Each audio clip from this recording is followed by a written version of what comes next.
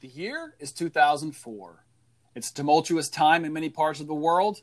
Lots of unpredictable things happening, from once-in-a-generation underwater tsunami generating earthquakes in the South Pacific to the Red Sox winning the World Series.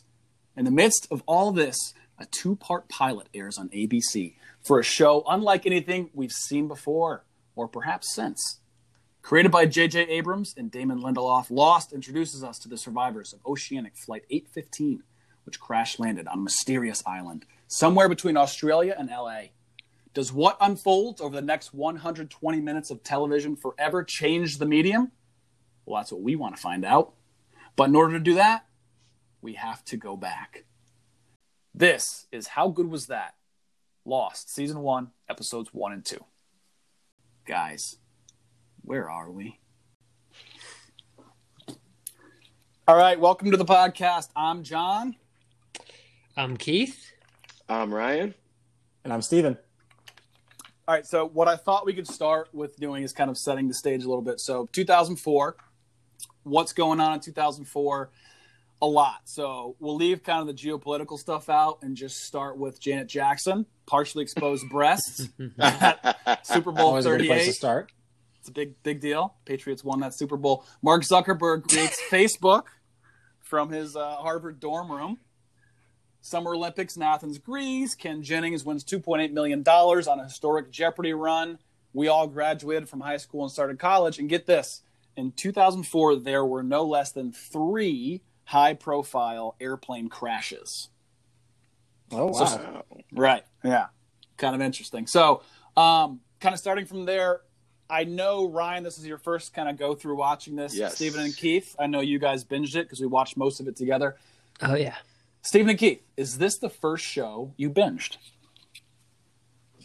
I think the first show that I binged was actually The Sopranos. I got my hands on one of my first whole season DVDs of The Sopranos, I want to say back in 2002 or 2003. And went through the first season and then just quickly tried to get my hands on all the other seasons that were out to that point. But that was probably my first binge experience. This was my first binge until you're in a coma experience, where I think I've probably watched more episodes in one sitting than is probably. Keith? Freshman year of college, I was still at home, and I believe I downloaded most of The Wire. So I watched most of that, and then when I transferred up to the main campus, I did all of Seinfeld and all of South Park. So I did a lot. South Park is such a task. Holy crap.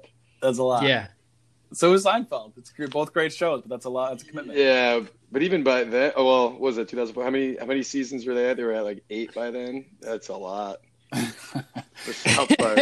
Well, they were the foundations of really something that became kind of a trait of our demographic, of our generation, and just the way that we like to consume media.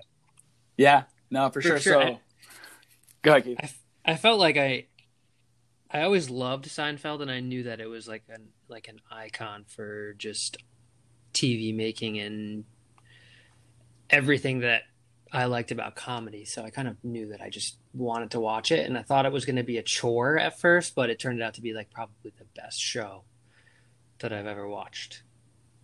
Yeah, for sure. So speaking of best shows, we want to talk a little about like where Lost fits in that hierarchy for you guys. So I know for me, quick story. So the first time when we started watching it, Steven, you and I'm sure you remember this, we binged the whole first season on DVD in the span of maybe 3 days. And it's like, what is it, 20-something episodes? And we just watched episode after episode, Bad Robot echoing in our heads when we were sleeping. Like, it was a tragic, pretty much straight through. It was a tragic waste of several days.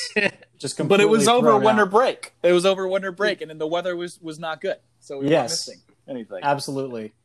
Yeah, and I had just broken up with my girlfriend at the time, and I was super depressed, and I just hammered out Lost with you, and it made everything a little better. Yeah, I mean, you were lost, and then Lost was found. Through Lost, I was found, and then and then I think the three of us, me, Steven, and Keith, all binged season 2 and 3 in Keith's dorm room, if I remember correctly. A lot of binging in that dorm room. Fair, yes. Good point. So Oh, yeah, Ryan, Jesus. Ryan, That's not a euphemism, by the way. Yeah, okay. By the way, season 1 was 25 episodes, including two-part episodes. So it looks like the series premiere was 2 parts, the pilot, and then the season finale was broken into 2 parts as well. So There we have it. That's a lot. So what you're- 25, what you're saying 45-minute is- episodes. You what guys, you're saying is now you've actually quantified the sadness that was our multi-day binge of Lost. that's what I was getting at. Yeah, so Yeah, that was my point. wonderful. Well, thank Thanks, you for that. from the one guy who didn't experience it alongside us. And I'm curious to get your thoughts too, Rye, on first time experiencing it. Well, But, I will say, I think as a 33, almost 34-year-old man starting this for the first time, I was able to appreciate it more than my 22-year-old self would have. I probably would have paid even less attention back then. Hey, we were 19. Oh yeah, right. Wow, Good. So crazy. yeah. So from there, I think I kind of want to go a little bit through like what happened in the episode. So if you guys can kind of hit us with like a recap, let's just go high points of what happens those first 2 episodes that they lumped together as a pilot. That's a good one. I mean, well, it's J.J. Abrams, so he's. I mean, now that's a tough question to answer because if is J.J. Abrams and everybody else involved. Yes.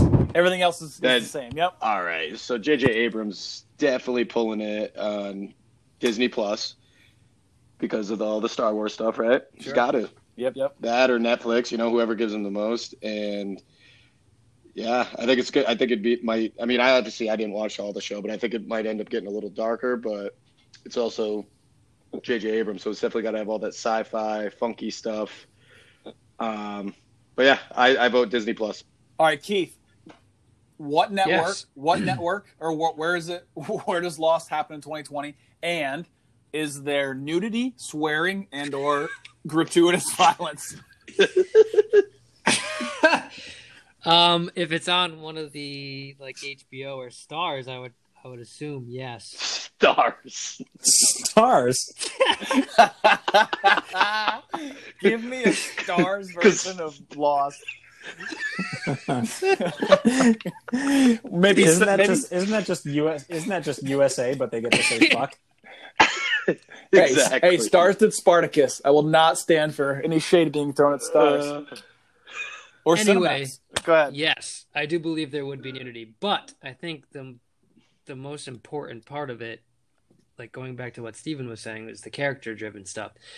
And I think I read that Abrams didn't want to make the plane crash, didn't want to show any red at all because he didn't want to show any gore to take away from like all of the other stuff that was happening. He wanted you to really pay attention to like how the characters were moving and what they were doing, and he wanted you to see all of that. So I don't know if he would have really gone for the gore and the nudity. So I would go with Ryan's Disney Plus take. That was a really good call. I love that. Obviously, with the ABC, Disney, Hulu, you've got the right networks involved there as well. They're all Disney companies, right? So, got the trademark. We're not on a Disney Plus dole. I will say now. Can I interject to add to Keith's point?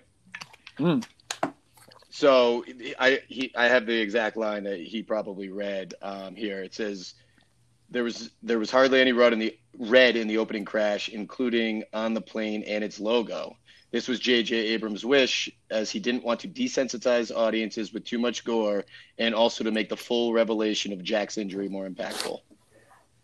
Oh, that's okay. I don't know how much I agree with that, just because it's not the most gruesome injury, even of that kind, in the episode. Even if you're talking back or torso injuries, it's not even the most gruesome in the play. I know. It's the shrapnel. Yeah, the guy's abdomen. Yeah, maybe that's a typo, and it's probably supposed to be that shrapnel injury in that part, I'm assuming. But even then, you get a pilot ripped out of a plane by a freaking monster, and then his torn apart body left in the trees. That's interesting, though. I do think that it's never at a point where it's extremely realistic, and I don't know if that's part of just network television and filmmaking, but everything is always like the gunshots are always like almost like photoshopped in the flashbang of the bullets, that you never see the bullet impact. It's just kind of like a poof of red, maybe at most, and maybe a computer. We never actually see the wound directly. And a couple of the adult themes are kind of handled this way, although there are certainly exceptions. I mean, even Charlie's heroin addiction is kind of treated in a way you might expect a network show to treat heroin. He's certainly not injecting it, not at this point in the show. He's taking it in probably the most vanilla, TV friendly way you could take one of the hardest drugs that there are. So I think that some of the network underpinnings of this show and the way that they make TV kind of present themselves here and are still are very present, but they're almost unnoticeable compared to just the grand scheme of this show. Overall scope of it compared to just about anything else that was on TV at the time. It almost felt like watching it. It almost felt like it was a This Is Us version of the mystery box or the kind of thriller television, which I think is a similar handling of complex issues. Yeah, it's definitely different, and it's definitely like a kid's glove version. It doesn't go very deep. I think it's maybe somebody who's never done drugs understanding of what a drug addict is like, pretty much. I agree. I can go deep on, I'm going to save it, but I can go way deep on the kind of the tropes, the archetypes they use of the characters in this and how kind of basic and vanilla they are. And I think almost juvenile in a way. Like if somebody was like, oh, we need a Japanese character. Well, they must have ties to the Yakuza. Well, we've got a Middle Eastern gentleman. Well, then he must be Republican Guard. Like that stuff is almost just ham-handed and how bad they handled that, I think. It's so true. But it's very network also. It's very network television handling, I guess. I mean, the just to go back to like the way it kind of a network, I guess it's not really how a network handles the action or trying to like disorient you. But when you first are like running to the scene with Jack, and you get to the airplane, you notice that like the turbines just running and running and running throughout that whole, like until it explodes. And it's just so disorienting and it like creates chaos. And I felt like that something simple with just the addition of that sound was like really unique and it just helped. Yeah. That was a good shot. 100% with you on that. I think, and that kind of going back to Steven's point about like the violence isn't as gory or in your face, but that doesn't mean, I mean, there's no limitations on like the CGI or the effects in any way. Like the explosions are awesome. That turbine is crazy loud, and it kind of, we see a lot of stuff later with J.J. Abrams with the sound effects, but I think you're dead on, Keith, and that it kind of transports you and you feel like you're right there. That turbine going off, you're like, someone's getting sucked into that thing. Yeah. Well, they spent a pretty penny on this production, and it shows. This certainly has higher production value than anything really to come on network TV previously, apart from maybe some of the keystone episodes of something like ER, or maybe you'd even have to take it all the way back to MASH or something when compared to their contemporaries. Yeah, which is kind of crazy because like now watching it 16 years later, it still had that same slam for me. Like watching in episode 2, watching the freaking plane get ripped in half and dudes shooting out the back, like that was insane. I was like, wow. I feel like I'd be watching, a movie that came out right now. Wowie. Wow. Wow. That's the only word for it. Wow. It was great. Okay, so we talked a little bit about Jack and kind of how he handles the first moments very briefly, but Keith, you're a healthcare professional. How convinced are you of Jack's ability and instincts as a doctor? I think I'm gonna start with a quote here from Sawyer. He says, "Whatever you say, Doc, you're the hero." That was a terrible impersonation, but I feel like healthcare professionals are viewed as heroes, especially in this day and age. Okay, perfect. All right, so pilot part 1. 48 survivors of an airline flight originating from Australia bound for the U.S., which crash lands onto an unknown island 1,000 miles off course, struggle to figure out a way to survive while trying to find a way to be rescued. And then moving on to part 2, Having retrieved the plane transceiver, a group of survivors tried to transmit a signal only to receive a strange transmission back from another inhabitant. Awesome. So there we have it. So kind of from there, I'm curious. I'll pose this question for Steven. Could 2004 Lost happen today? And part two, if not, then what does Lost look like in 2020? Well, I think that a lot of shows have really tried to replicate what Lost brought to the table in 2004.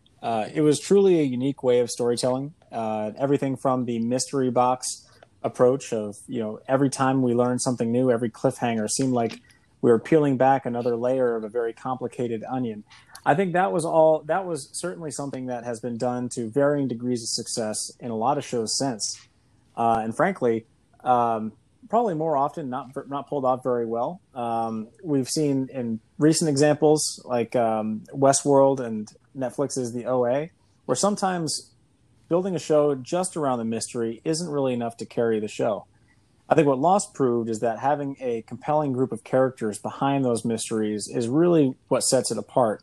So while mystery box TV is something that certainly exists today and has experienced a lot of success since the premiere of Lost, I think it's only the ones that have been most grounded in their characters that have been successful. So to answer your question, it definitely could and does exist today in a lot of ways. We certainly have a lot of mystery box shows, but the ones that are doing it best are the ones that have a lot of great characterization.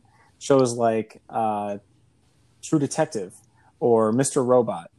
And as I mentioned, the shows that didn't do it so well seem to almost treat their characters as though they are just mere servants of the overarching plot. So Lost happened. If Lost never happened in 2004, it comes out now. What network is it on? What does it look like, Ryan? He handles the crisis well. He performs well under stress, which was very accurate. But he also has control issues. But can't fix the marshal. It's whatever he's doing is not working, and he's trying his hardest. And I feel like that happens like every day at work for me. You have the patients that you just can't fix, and it's just really frustrating, and it just makes your day not feel complete. So yeah, I think trying to fix everything is basically what a doctor or healthcare professional is, like his innate ability. Yeah, I can see that for sure. I mean, he does take like 25 seconds to look at the plane when he's just like walking like slowly. But do you think he counted down from 25? He was take scared. 5 times the amount. Let the fear take over. Let's just say his triage skills need some work. Yes, I agree. There you go. And then he disappears. He bails on everybody, go into the jungle, he self-secludes to examine his back wound while there's all this stuff still going on. And then he has a stranger sew him up. And he tells what the hell is horrible Kate story. Doing out there, by the way? Like, she was wandering around in the you jungle? don't remember? Oh, yeah. We do find out what she's doing. We do know we do know that. Oh, that's right. She was looking for No, the she gun? had just. I think that was part of it, or she had just. Well, now I feel really bad about my take. Maybe I should save it. Anybody else have thoughts? I mean, the whole story with Kate about the 5 seconds was so lame. I was just gonna say that. It's not. I just had to let the fear in. Yeah, that's malpractice. That's 5 seconds of malpractice. Yeah, exactly. They spilled out like spaghetti. Keith, did you watch Goodfellas? Because they say they spilled out like spaghetti. Like a linguine. You sound like Sebastian Maniscalco or something. Oh no! Please. This is so played up. All right, so I have thoughts on this. Go ahead. But I want to respectfully acknowledge that you know much more about this than me. But with that disclaimer, I'm going to say that I think he left a lot to be desired as a doctor. There's times when I'm like, does he know there's people dying on the beach? There's a guy with a shrapnel. There's a woman who's potentially in labor, and he's wandering around kind of examining wreckage.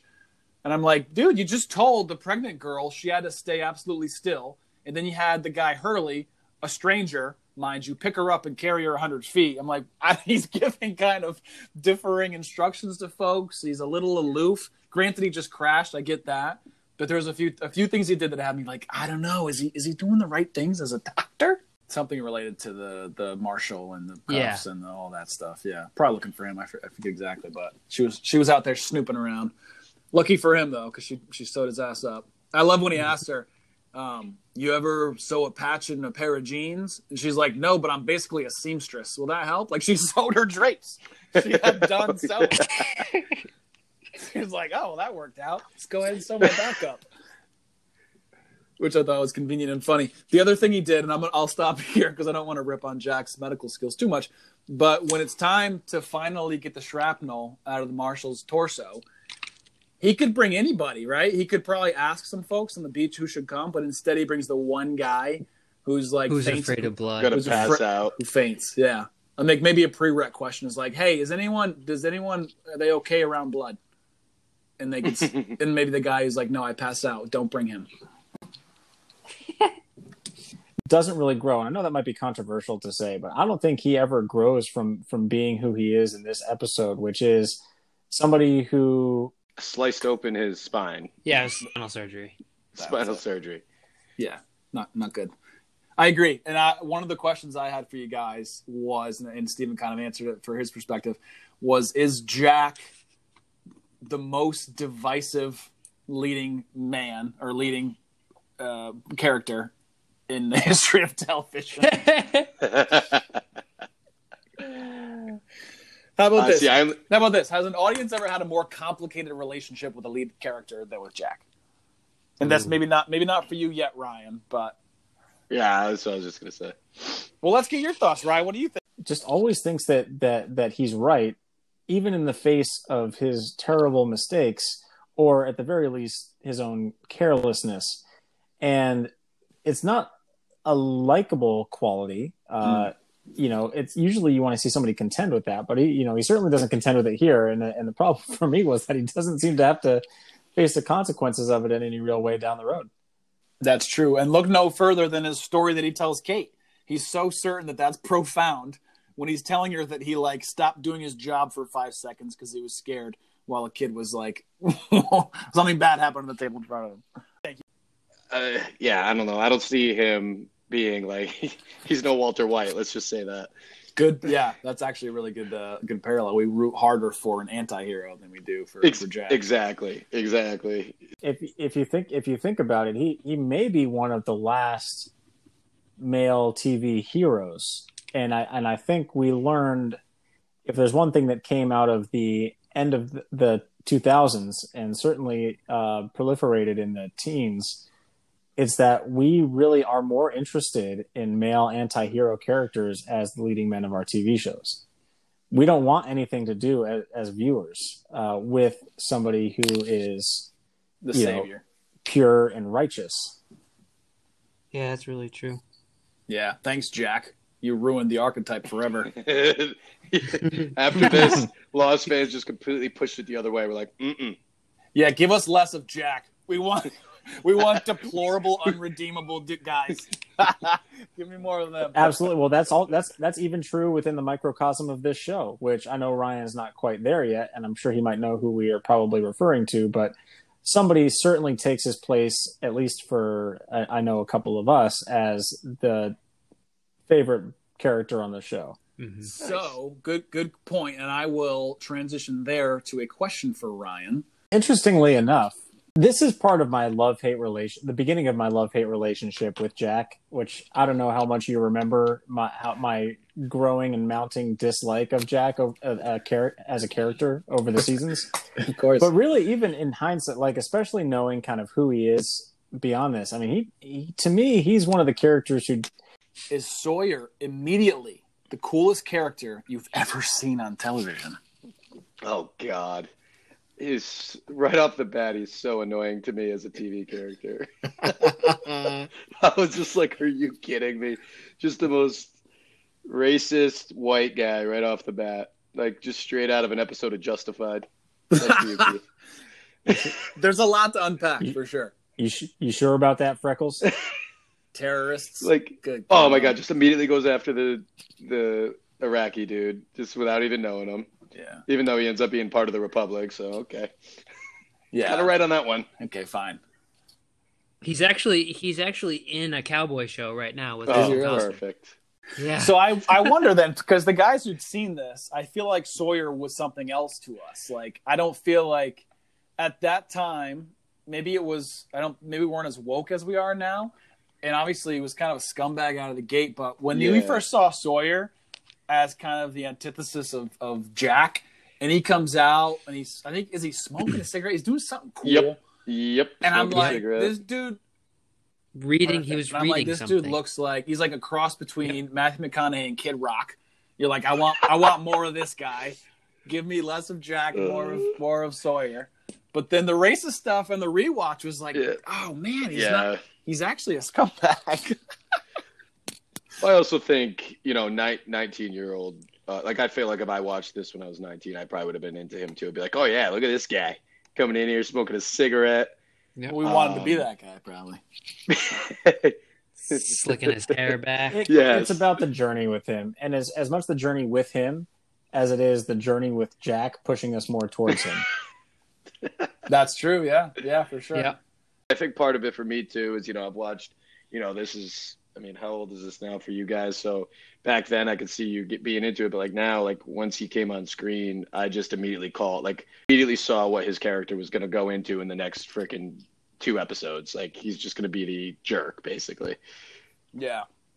One thing I thought was pretty funny was when he is first outed as a definitely racist, if not, he's stereotyping Saeed. And then what happens is he calls Hurley Lardo, and everyone goes, "Whoa!" Oh yeah.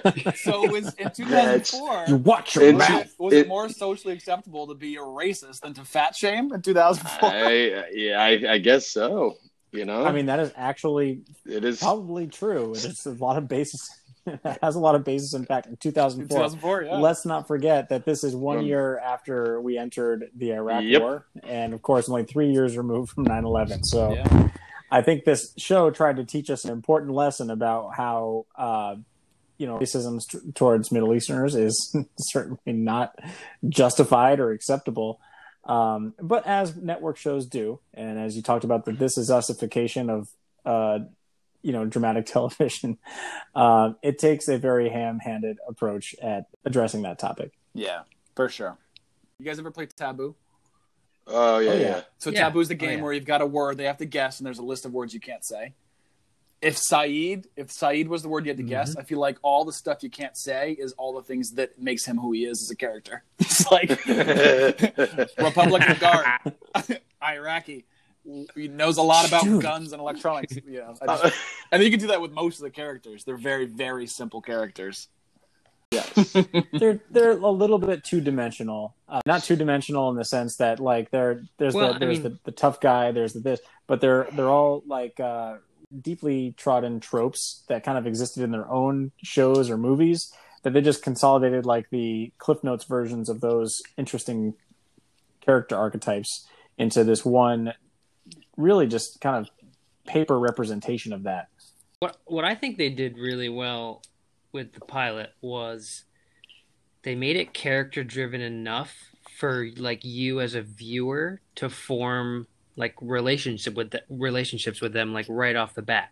So like you were able to like transport yourself onto the island, and you were like, how are they getting off?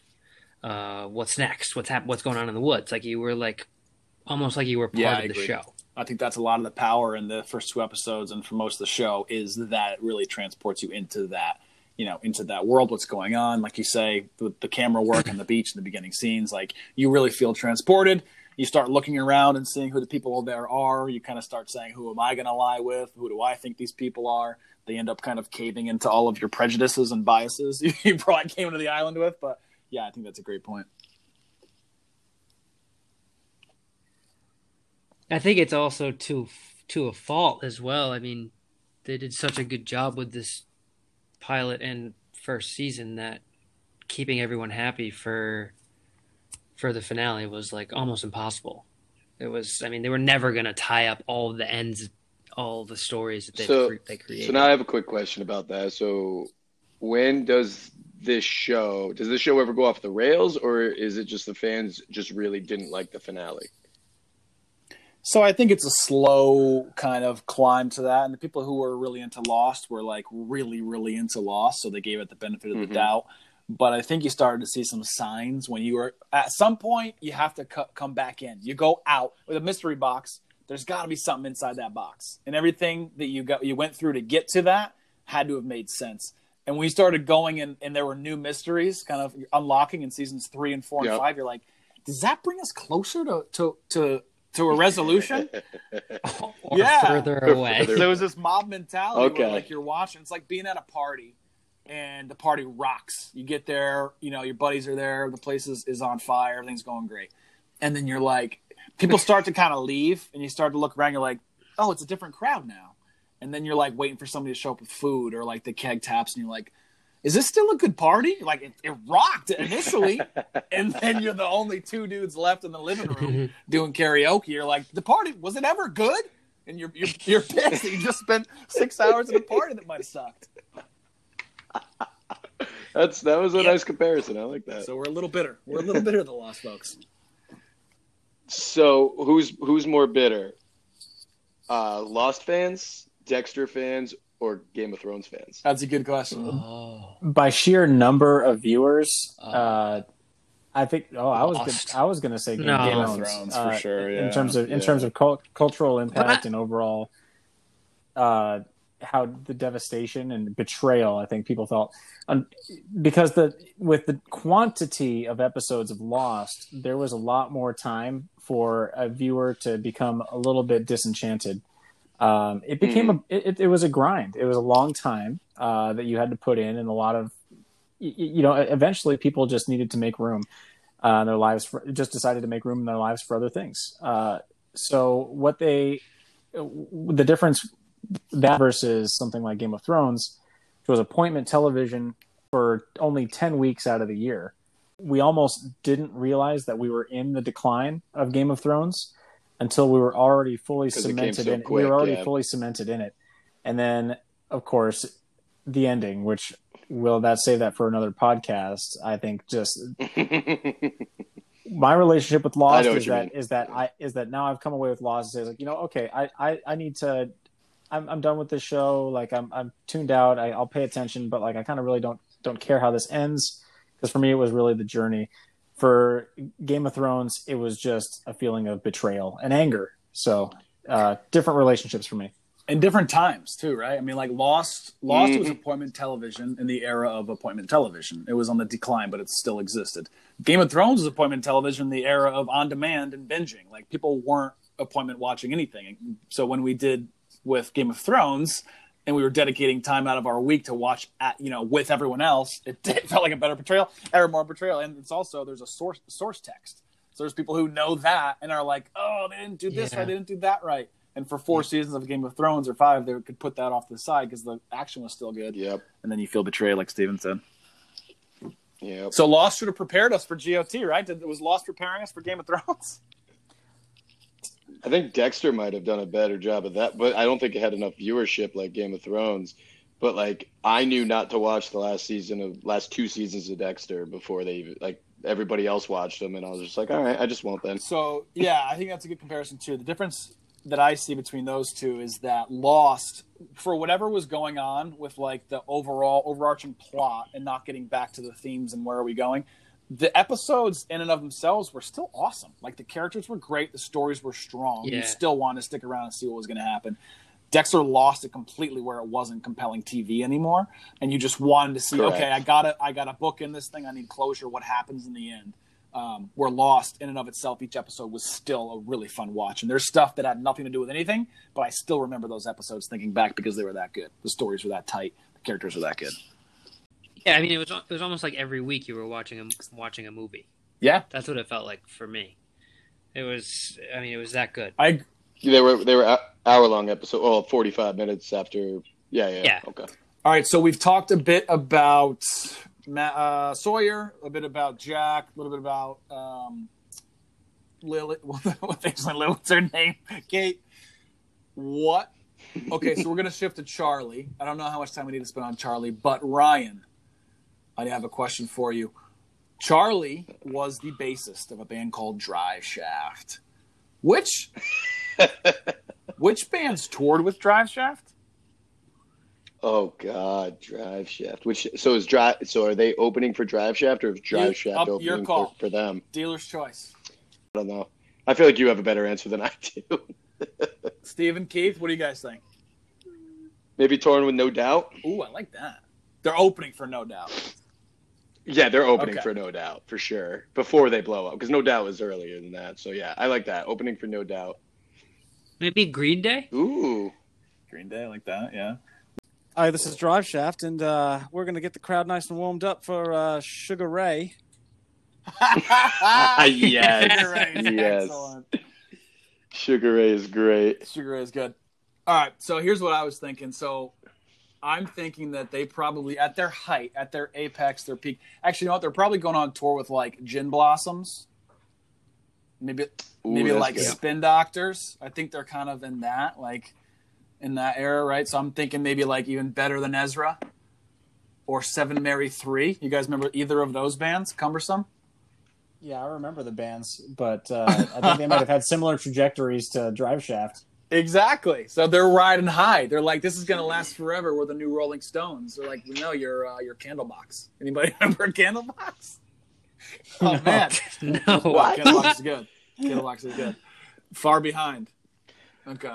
Are these all just on like Now That's Music 3? I mean, you guys know Jim Blossom Spin Doctors. These are like, yeah. But then I think they have a later resurgence, and I think they do like Five for Fighting and Lifehouse tours. So I think they're with those guys in like the early 2000s. There you go. Puddle of Mud. Train, definitely. Go to the first big kind of event that changes the show from one thing to something entirely different, and that is the appearance of what later becomes known as the Smoke Monster. But the appearance of the monster ripping the pilot out of the plane, that moment. Thoughts on that moment? I want to hear from Ryan first, it being your first watch. So my immediate thought watching that scene, just Cloverfield. I was just like, oh, is this like the prequel to Cloverfield? That was my first thought, because like I obviously, you guys know all about that, but I actually watched that movie, but that was obviously after all this. I definitely didn't see it coming at all. I mean, obviously you heard the noise in the woods and all that, but like I knew there was like weird sci-fi stuff to the show, but I had no idea it was getting into like monsters and stuff. I had no clue. Somehow I've avoided all that over the years. Yeah, it definitely becomes a new show. Keith, Steven, did that transport you back to what you thought when you first saw it at all? I mean, the CGI was great for 2004. Like when they pan, when it's Kate, Jack, and Charlie walking up to the wreckage, and they don't show it to you at first, and then he pans forward and it just shows the whole front of the plane. That was such an awesome shot. But yeah, definitely transported me back. I actually forgot that he was sucked out of the window, so that was a little bit of a surprise to me, but I did remember everything else that happened with the transponder and Charlie in the bathroom. Yeah, it was a really good scene. That was one of the best scenes of the pilot. Felt like Jurassic Park a little bit. I read that scene took 3 days to shoot. Yep. Honestly, I felt like Charlie at the end of episode 2. Pretty crazy. Guys, Where are we? Where are we? Exactly. So I think the one thing with that scene that kind of surprised me on the rewatch was like their reaction. I was a little surprised that not one of them screamed when the guy got ripped out of the plane by some monster. They all kind of just like, oh shit, like they weren't super concerned. Yeah. It became a monster movie, weird. but they weren't in that movie. They were still in the like, we're lost on an island. Oh wow, I didn't even catch that. hey, shock is a perfectly reasonable reaction to some indescribable gigantic beast ripping a man from strapped into a chair and splaying his guts all over the window. That's fair. And to be fair also to the characters, Jack and Kate, not the probably most depth of emotion, right? They're not super deep characters.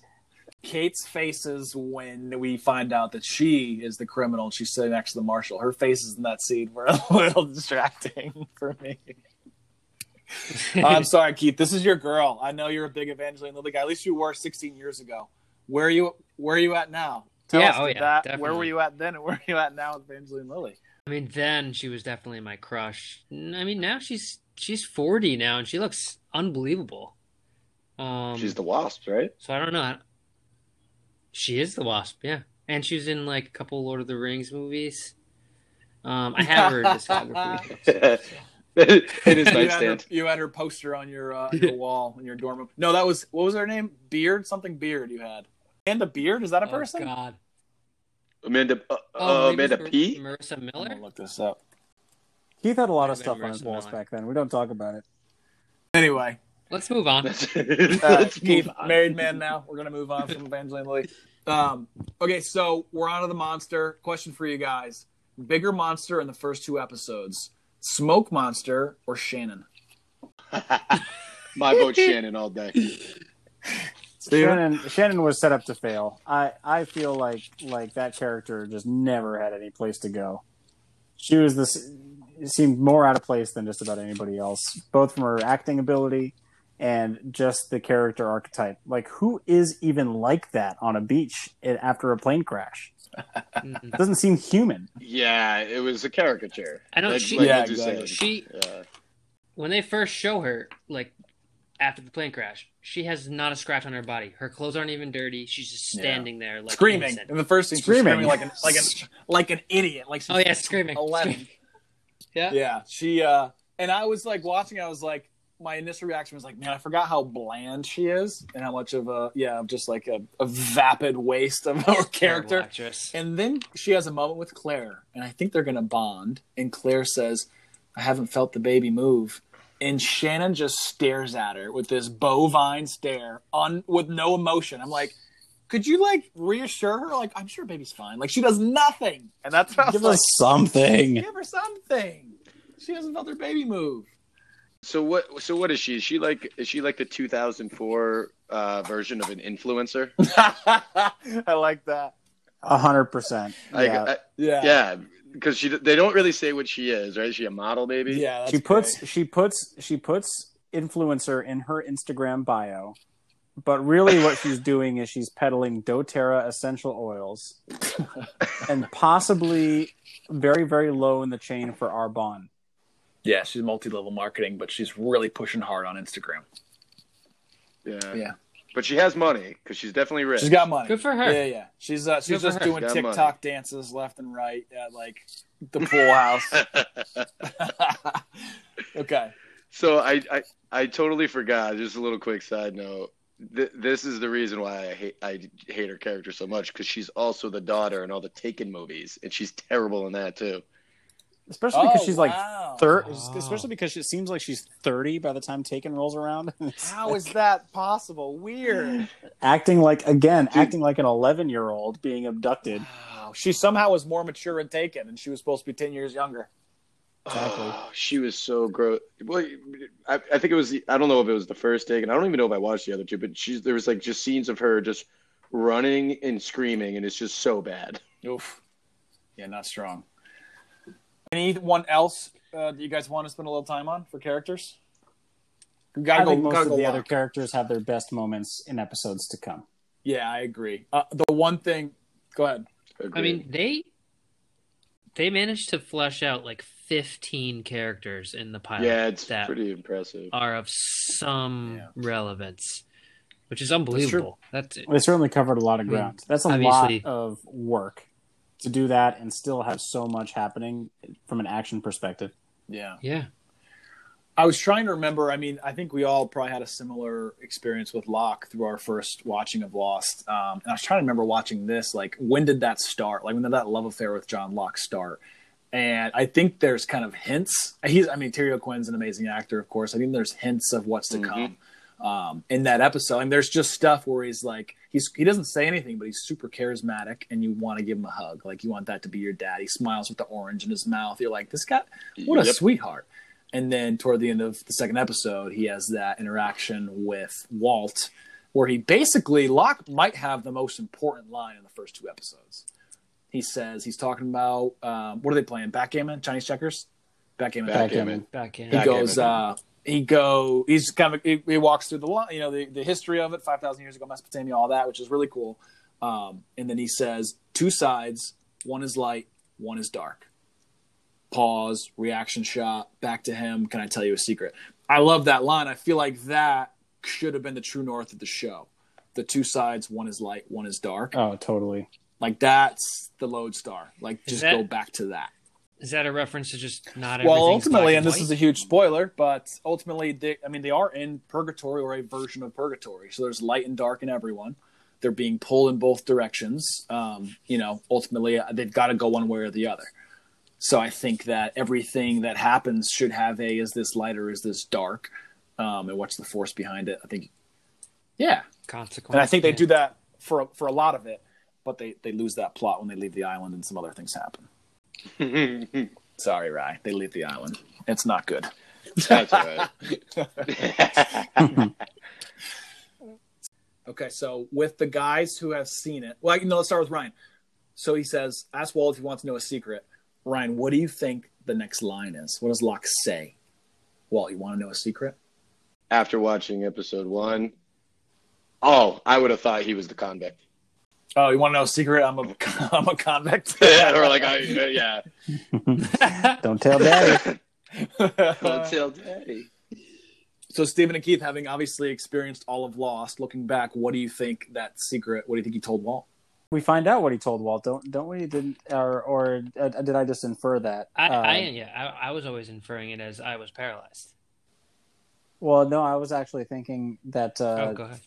that the island has powers, because we find out, I think, a couple episodes down, maybe, that he told that to Walt at some point, but I don't necessarily. I inferred that it was at that moment that he tells him that. Yeah. How would he have known then? And about his paralysis. Because he's not paralyzed anymore? Yeah, exactly. So, Ryan, I think that's that's that far? where I thought he was going with it. Yeah. I watched the Locke episode. That was my favorite episode so far. Is it possible that Locke tells him that we're in the afterlife, that this is purgatory, there's something supernatural here? Yeah, very possible. I never assumed that. I mean, it certainly could be possible. Who knows what the writers were thinking? Maybe they didn't know, right?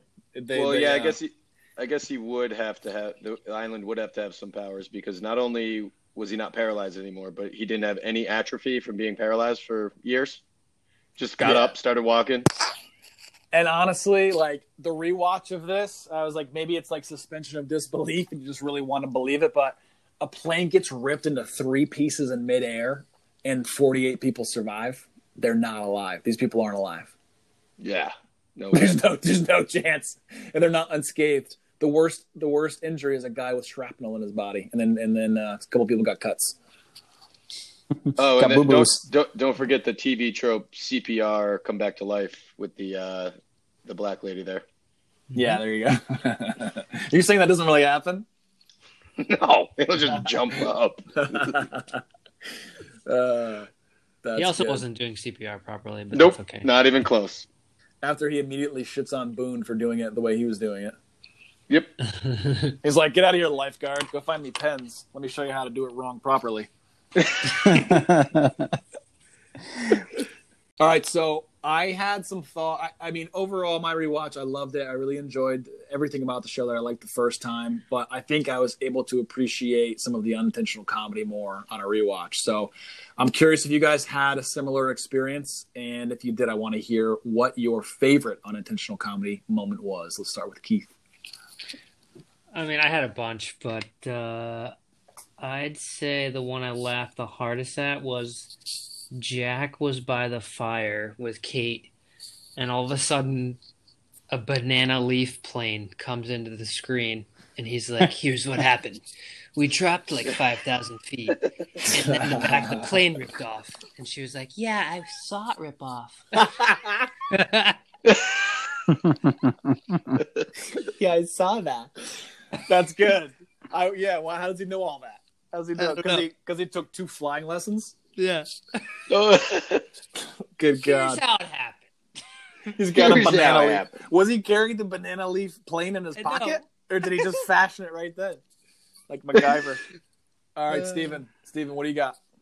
No, so I think that probably my favorite unintentional comedy was just their overall representation of Charlie as the drug addict.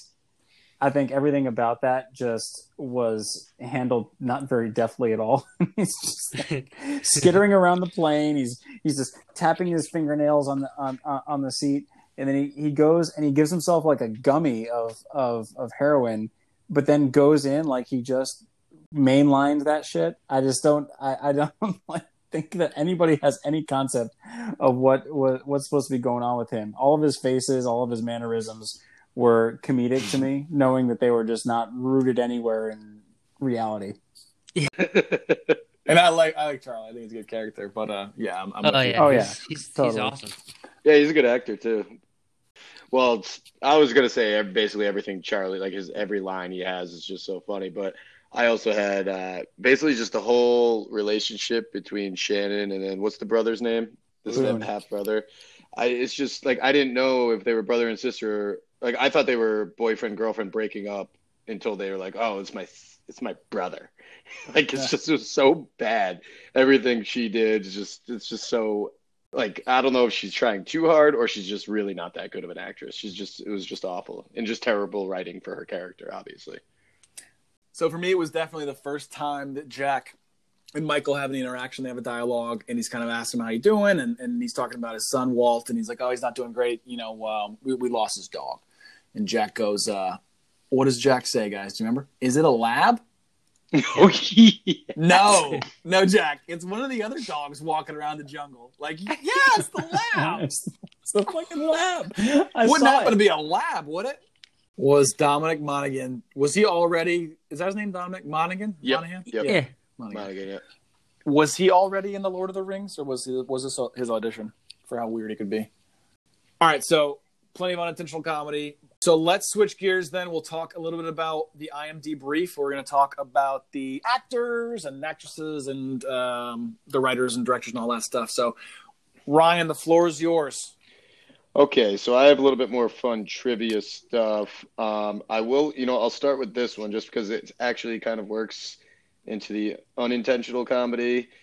So Jack's speech about counting to 5 to face his fears was written well before Matthew Fox was cast in the role. However, or coincidentally, he has a large 5 tattooed on his shoulder. Now, my assumption is, so that 5 is for his most famous role in Party of 5, right? I hope not. I really hope That was my thought, too.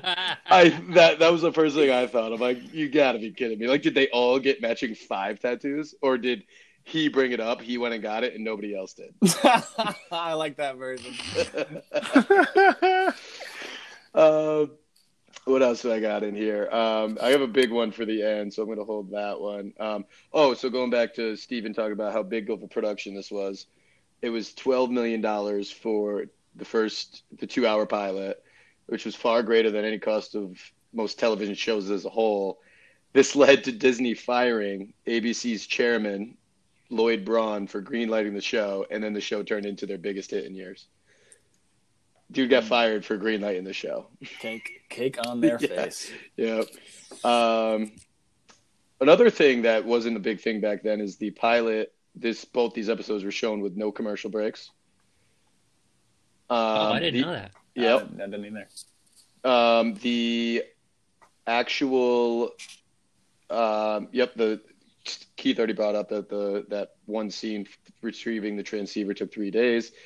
The actual plane crash is barely 25 yards off the highway on the north shore of Oahu and can be seen from incoming planes. So at the time, airlines were told to inform people that it was just a television set. Oh, wow. Not an actual plane crash. That scene of when they first see the cockpit when they go after their hike, all three actors hadn't seen it yet, so they were blindfolded walking up to it. So when they first see it, it's actually the only take they took at that. So that was like their first reaction to seeing the set. So numbers play a huge part in the show, Ryan. And I think there's, I want to say 6 numbers that get repeated a lot. And the first time you see it is in the first episode of the pilot when Jack gets up from his seat. He's sitting in seat number 23, and that's one of the numbers. Yeah, it's 4, 8, 15, 16, 23, 42. Yep. But all right, so here's the big one that I thought was incredibly cool and would have been, I don't know how it would have changed the show. So Jack was supposed to be killed off in the pilot. He was supposed to be the pilot hanging from the tree after he disappears. And the reason that was going to be is because they wanted a big name guest actor for it. And that guest actor that that J.J. Abrams wanted to get was Michael Keaton. That's awesome. But then I guess he said no. Because he would have rather. Did he give a reason? Let's see. What was the reason? Because when they changed that they weren't going to kill him off after the first episode and he was going to be a regular star, Keaton declined. He just wanted to be a guest star for the first episode, for the first pilot. He didn't want to be he didn't want to be linked to a TV series for a long period of time. Probably smart move in 2004 for sure. Yeah, definitely. So that's when they maybe if he did that, maybe we wouldn't have hated having Matthew Fox as the hero, and we'd have good guy TV shows now. Yeah, that's true. So I know with all these characters, for me, like it was the first time I had seen any of them, and they'll always be synonymous with those roles. The lone exception being Terry O'Quinn as Locke. He's done some cool stuff since. I'm curious for you going back or going, doing this now and potentially having a relationship with other actors. Walk me through that. So I mean, I can honestly tell you, I don't think I've ever seen anything with Matthew Fox in it. I was not a big Party of Five guy, because I think I was 8 when that came out.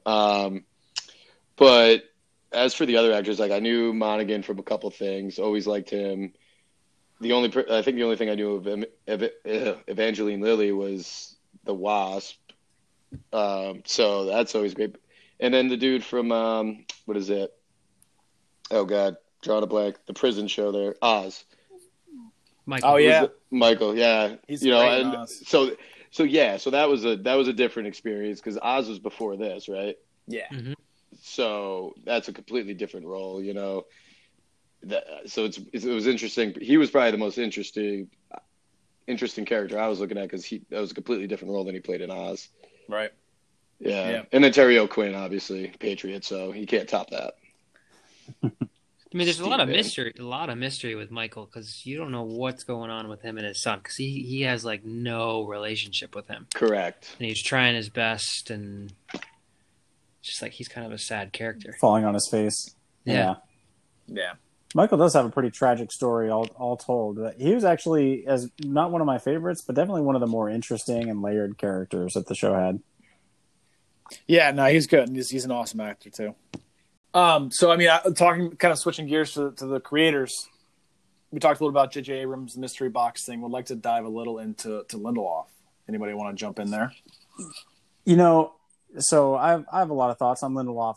I have a relationship now with Lindelof that spans back to this show, of course, and then extends through to what I think and what many critics think is one of the best shows of the last decade or more, which is The Leftovers.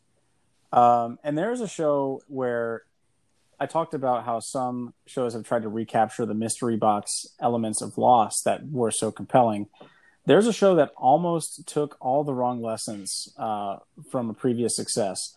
Lindelof himself, looking back at his own show and trying to find what worked, ended up creating an extremely compelling world. And although the source material wasn't his, the plotting and the storytelling and the concept of flashbacks, it just all worked so well in a show that was just kind of took a season to find its footing, and ended up making itself probably one of the bigger cult classic TV shows that we've had, and is an incredibly And what I think I like most about that show is that it showed where Lindelof was growing as a creator. He wasn't just telling stories with two-dimensional characters around some pretty simplistic themes like black and white, good and evil, so on and so forth. Leftovers is a show about dealing with grief at a massive scale and at a micro scale. The things that grief makes people do, the way that grief can be exploited. In some ways, it's prescient of things that are going to come in the next couple of years after that, where we see, in many ways, there are large parts of the country that are grieving the way society has found the situation that society has found itself in now. And I think that it recognized a pattern of behavior and predicted a pattern of behavior that I think we're seeing that today. The idea of being on sides of an issue to an almost cult-like degree is something that is addressed thoroughly there. And it just shows incredible maturity with just all of the mysteries that you might love from a show. And then speaking of being extremely prescient about upcoming events, although I did not finish this show, I certainly now want to definitely revisit it in light of current events. Watchmen, or at least Damon Lindelof's take on Watchmen, is probably one of the most timely pop culture events and stories of any time period that I can think of. It effectively predicted and in some cases effectively kind of reversed the roles of what we're seeing the relationship between African Americans and the police, and put that show and put that on display. People who are looking to protect a heritage that they perceive to be prideful, but really ought to be perceived as shameful. Those are all concepts that are played within that show. And, it really is a reflection of somebody who is able to really read the tea leaves and better understand the human psyche. So although in Lost, we took some really creative journeys, I think that as he matured as a storyteller, I think that he has interesting and very deep human stories that are going to really persist well beyond when Lost is kind of lost its relevance. Yeah, I think that's bang on, and I think so. I mean, I almost look at it as Lost being like on the job learning for those guys to become what they are today, and I feel like it's easy to come out of a show like Lost with so much fanfare, and it's an incredible show, but then to flop or not become what you expect of those people. Like maybe we're going to see that with Benioff and Weiss. We don't know. Hopefully, we don't. But I think it's very hard to live up to that hype coming out of something like that, right? So I think the fact that we can talk about Abrams and Lindelof and their successes after that and their massive ones, I think that's it's a testament to their ability for sure. Okay, so and we kind of went down the Abrams thing. We talked a bit about the mystery box. Do you guys know the origin of the whole mystery magic box thing with J.J. Abrams? No. Nope. Because he kind of coined the phrase, right? He kind of coined almost a genre of television and film with mystery box. So, and I had remembered it, so I went back and researched it. I remembered the story before because he gave a TED Talk like 3 years after Lost, or during Lost, I think. But he, as a kid, loved magic, and one day he bought a mystery magic box from the magic store. And mystery box, the whole point of it is, inside of it, there's some kind of magic. It could be anything. And he never opens the box. And he was more drawn to, in his own words, is I find myself drawn to infinite possibility, that sense of potential, and I realize that mystery is a catalyst for imagination. So, as a kid, gets a gift and never opens it, which is pretty. I'll show some self-restraint on its own. But I thought that was a pretty interesting kind of allegory for what Lost is. I feel like the point of Lost is to present more mystery rather than to present answers. And throughout the course of the show, it's mystery upon mystery. And it's almost like somebody looking at this mystery box going, what if it was that? Oh, but what if it did that? Could be this. Why don't we do all those things? What if it's that? Because that's what Lost felt like as it kind of unspooled over 7 seasons or however many seasons. So that was kind of the parallel that I had made there. I thought that was interesting. Yeah, I mean, I said this earlier. The driver of the show is the mystery, but what it's really about is all characters. Like, that's what keeps you coming back. But there's always that little thing that yanks you. Like, ooh, what's that? Is that going to get them off the island? Maybe, I don't know. But then you're always paying attention because, well, not paying attention, but like you're drawn in because of the characters. Yeah, for sure. I think that the show on its own couldn't exist if it didn't have the strong Correct. characters and the stories. If it was just the mysteries, I think it's not anywhere near as compelling, and it probably doesn't last more than a couple seasons.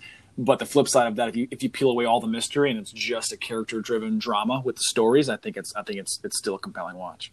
So you guys want to feel really old? Yep. In 2004, Millie Bobby Brown was born. Wow. Oh my God. You want to feel older? Yep. Okay. The premiere of Lost is closer in time to the collapse of the Soviet Union than it is to right now. Get out. It's true. It's also close. It's also closer to Ronald Reagan's presidency than it is to right now. Jesus. All right, last one. The premiere of Lost is closer to the construction of the pyramids than to right now. That's my joke. Tucker. Not today. Awesome, guys. Well, that was fun. Any parting words or parting thoughts related to Lost? You all, Get everybody. lost. You all, everybody. Awesome. Well, good stuff, guys. I really enjoyed this. I think it went pretty Yes. well. I think we'll look forward to doing another one of these, maybe with Lost, maybe something else. Sounds good. Sweet. All right, so one more thing from 2004, and then we'll wrap. Here's some new words and terms that were added to the English dictionary in 2004. Paywall, life hack, social media, waterboarding, and Yes. podcast. Hey. Wow. Yeah. Okay. I like it. Well, and on that note, that was a podcast, everybody. Woo! I'm not so sure. I'm not so sure.